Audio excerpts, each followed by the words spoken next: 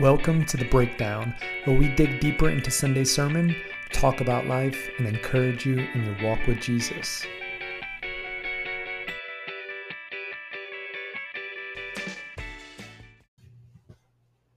Hey, what's up, everybody? We are back with another episode of The Breakdown, and we have Nick back with us. Oh, man, it's been too long. I don't know if anybody's going to remember me anymore. Yeah, I know. I was trying to think back to the last time we did one, but last time was Blake and Kai. I know. Yeah, it's probably been 3 weeks for me, at least, with being out of town 2 weeks in a row, and had a church camping trip and had a memorial service for mother-in-law. And yeah, so here we are, catching back up again. I know. It's good to be back, though. I always enjoy this time, get together, talk about the sermon, give my 2 cents and hear your 2 cents. And Sure. so, yeah, I'm excited to get started with this. We've had a transition. We were doing, these are your gifts. How do you use them? And we started really a new series called The Imitators of God. And so talking about the imitators of God, our question for the day is, if you could really imitate your life, somebody that you really looked up to, who would you choose other than a family member? Sure. Yeah, I mean, there's a handful of people in my life that have been so instrumental, and some of them I've probably talked about before, maybe even on the podcast. But my friend Brandon Craig, who's been in ministry for a year longer than me because he's a year older than me, but was really my best friend in high school, and I really followed him in so many ways. Followed him to Bible college, followed him in ministry, starting in youth ministry. And that guy is still in youth ministry 25, 26 years later. Oh, that's awesome. Same church that entire time, which wow. is just an amazing thing. But and all that is great about Brandon. But one of the things that's always been true of Brandon is he's always been a really good friend. Mm-hmm. He's always been the person that would reach out, check in, all that kind of stuff. He's better at it than I am. Yeah. It's very easy for me to lose track of some of that kind of stuff. But that's just his nature. He comes by that honestly. So I'd be more like that. Hopefully he won't ever hear this, because I don't want him to think too much there. So if you do hear this, Brandon, I love you. How about you, man? One person really comes to my mind when I was thinking about this. It was the pastor that I really grew up under. We moved to New Iberia when I was in the 2nd grade, and the next year he came on as head pastor and was my pastor growing up through high school, college. Just an amazing man. The depth of knowledge that he had. Mm-hmm. It's really the first person that I met that had a doctorate, that understood the biblical languages, and he kind of sparked that interest in me. Mm-hmm. and seeing scripture, how beautiful it was. It's just not words on a paper that we live by. Like, it's transforming. Sure. When you read it, like, you're called to action, you're called to change. And especially now, since I'm in full-time ministry, and now I'm looking at these words and studying them. Mm-hmm. I just have just a greater appreciation for what he did and instilled in us. But yeah, it would definitely be Dr. Kenneth Wright. We just call him Mr. Ken, but sure. It was awesome, man, to see him. He just had a creativity about himself. I think he was a man that was before his time period. Mm-hmm. We recorded our videos, our sermons, and had them air on TV. Really before that was popular on YouTube. It was really cool for such a small church, the opportunity that we had. He wrote all our puppet scripts for VBS, and nice. So a man of many talents. But when I was thinking about imitators of God, I mean, he's such a godly man and example that I appreciate all the work that he's put into his ministry. But also talking about imitators, yeah. I was thinking, secondly, because I know that he probably won't listen to this. Yeah. This is a funny story about imitators of just watching somebody and saying, "Hey, I should probably do what he's doing." I think I told you this too. I think it was at our last board meeting, where we were talking about the different ministries. Sure. And we were kind of lining people up in specific ministries, and you volunteered. Nobody told you where to be. Yeah. And so I wasn't sure what I needed to do. Yeah. And I was like, man, what should I do? And then the thought came into my head, what would Brian do? And so I waited for Brian to volunteer for something. And I was like, okay, I probably need to volunteer for at least one. Yeah. And then he volunteered for a second one. I was like, I should probably do what Brian did. And so it's funny how we pick up on like who we should imitate because of the fruit that they've already laid out. Oh, he's a good one. He's a good one. I think I could go wrong. Everybody wants to be like the golden boy. Yeah. We're supposed to call him the golden man now, but he's the golden boy. He's awesome. I thought that was a perfect segue to really what we're talking about with imitators of Christ, because we want to be like Christ. Sure. I mean, he's the example, and we're supposed to be disciples that do everything like he's called us to do. Right, and that's really, of course, the crux of the series in Ephesians 5, which the whole series in Imitators of God is built around the book of Ephesians. And it's really a study all the way through Ephesians 5. It tells us, therefore, be imitators of God, right? So it ultimately what Paul's message to the church, I mean, of course, you can say that about any letter, and ultimately what his message is that's not really true, because it's ultimately a lot of different messages. However, I think the crux of his message is follow God, be like God, live in the ways of God, et cetera, et cetera. So when we imitate him, it's that, hey, God has told you, shown you, taught you who it is you're supposed to be. So go be that. Yeah, pretty straightforward, but something that here a couple of thousand years later, the Lord is still working on every new Christian, including us. Yeah. And what we'll do today is we're just going to kind of break down the text that we went through. We went through Ephesians 1, verses 15 through 23.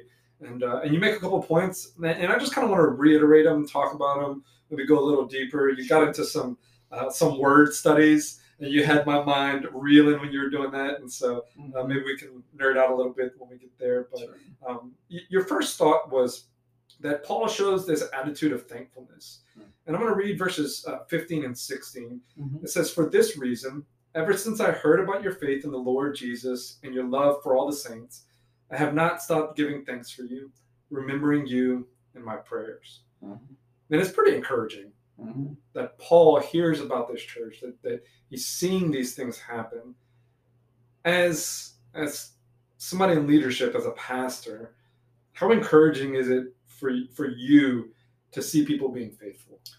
Yeah, I mean, it was one of the things, of course, I said in the message of, it's easy for me to connect with Paul in that, because thank God for faithful churches. Thank God for their impact on our lives, their impact in the kingdom. I've been able to be a part of my two full-time ministries since I got out of Bible college. Two really strong, healthy, loving churches. Neither of those churches is perfect. But and it's not filled with perfect people, because no church is, but it's filled with a lot of people that really love the Lord. And so it becomes very easy to just say, Lord, thank you for providing us with environments as leaders where we can grow and where people help grow up. They help grow us, and hopefully we help grow them. And, it's a mutually beneficial relationship. So yeah, it's easy to be encouraged and to encourage then a church like that, which I tried to do on Sunday for our church, just like Paul did for the Ephesians. Yeah, and I think back to last time I went to my parents' church, the pastor there asked me to just, say some things about, it was whenever we were transitioning to come to Galilee, like what was God doing in my life? And man, I stood in the pulpit on a Wednesday night, and I couldn't help but think about all the people that were a part of my life in that church that I was thankful for, because they really, rooted me in what Paul, I think, is going to point us to later, is in the gospel. And every part of my life, they were like, hey, this is how you live out the gospel. They were examples to me. And, I, like Paul, can say thanks. Like that's encouraging for me to know that you're living out your calling that God's given you to raise and to show people what it looks like to be imitators of God.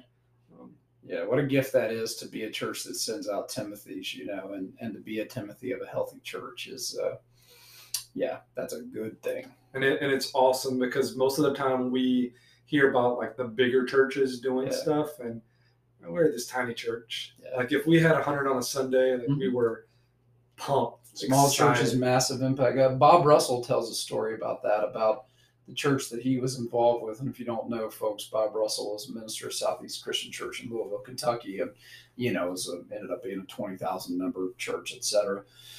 But Bob started at a little church. I don't remember if it was in Kentucky or that kind of Kentuckiana region of the country in between Indiana and Kentucky. But small little church, 70 some people.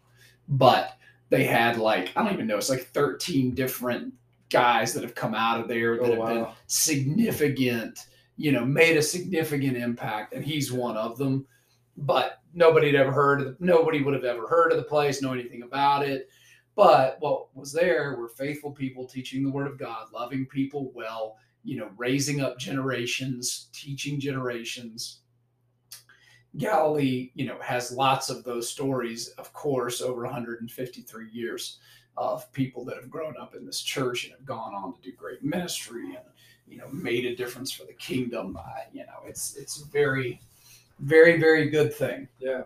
And I think Paul then perfectly segues into this second point that you talked about, is he prays for wisdom and growth. And in verse 17, it says, I keep asking that the God of our Lord Jesus Christ, the glorious Father, may give you the spirit of wisdom and revelation so that you may know him better. Yeah, you guys are being faithful, and I love to see it. But guess what?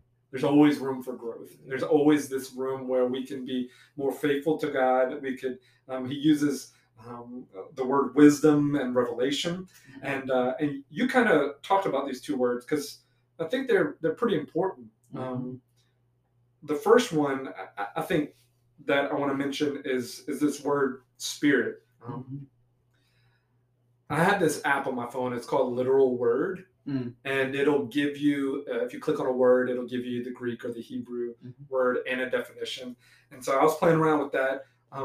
But this word spirit it's a frame of mind. It can be translated a disposition or influence. And so I was looking at it. God wants us to have this frame of mind of wisdom. And you talked about wisdom, this word Sophia, this knowledge of spiritual things. So he wants us to be in this frame of mind of spiritual things and of revelations, right? This uncovering of truth. Sure. I think that is a beautiful picture of how we as Christians, a prayer that we should have, but a wanting that we should have to know not just facts about God, but how we can be more like God, how we can have him, reveal the things within us that we really need to change. And sure. And Paul's later going to be saying, well, what he's really revealing to us is the gospel all over again. Yes. That's really the power that fuels this change of our minds, renewing of our mind. You've spoken to it well. And that the revelation is Jesus. The revelation is your relationship with Jesus. And where the growth happens is when your relationship with Jesus grows. Yeah. That so much is what he wanted for them and what we should want for ourselves. So. Yeah. And I just imagine this. I mean, this is Paul writing here. And in his conversion story, he has, he's blinded on the road to Damascus.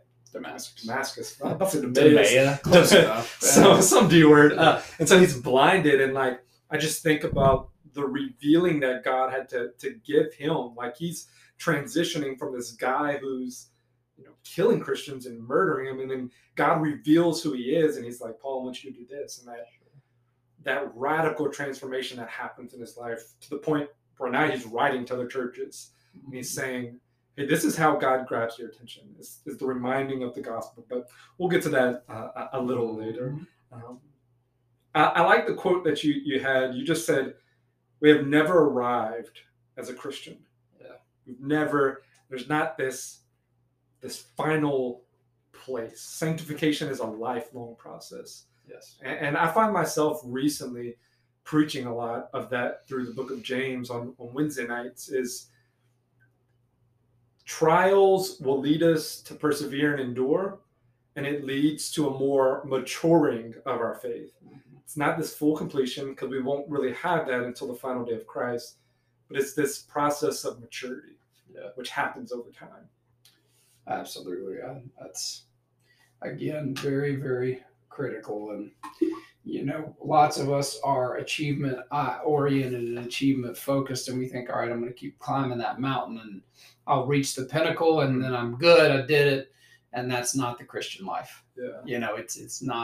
It's a continual climbing that never stops until you breathe your last breath. Yeah. That's it. Yeah. And that I can look back on my life and see areas in which I've grown in maturity.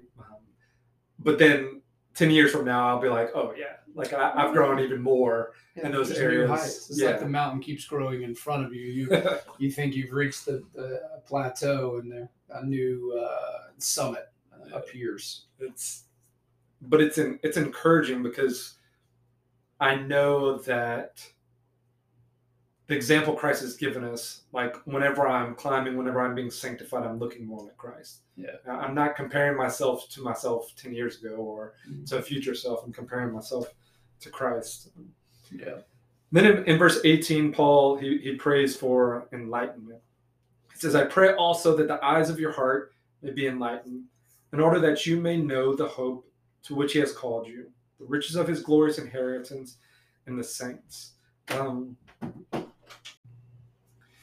And so in verse 18, he's praying for this enlightenment. I did a little word study. I don't know if this was in your notes or not, but I looked at the word heart, and I found this. It's the focus of our collective energies. And so he's praying that the eyes of our heart, that our collective energies may be enlightened, that our moral and religious condition that we have as a man would be in light of the gospel, to say that, hey, as a man, I can't do anything to save myself. Yeah. Like it's God that saves us.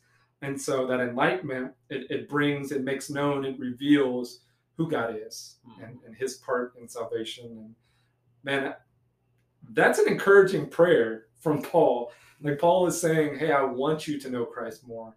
I want you to have this mindset about you, that you would be focused on this, on God and God alone. Yeah, the heart being the seat of the soul relative to the Bible, right? That, when the heart is referenced, is very often, if not always, talking about, the totality of self. And so I think that, may all of yourself be focused, right, on Christ. So yeah, that's the idea.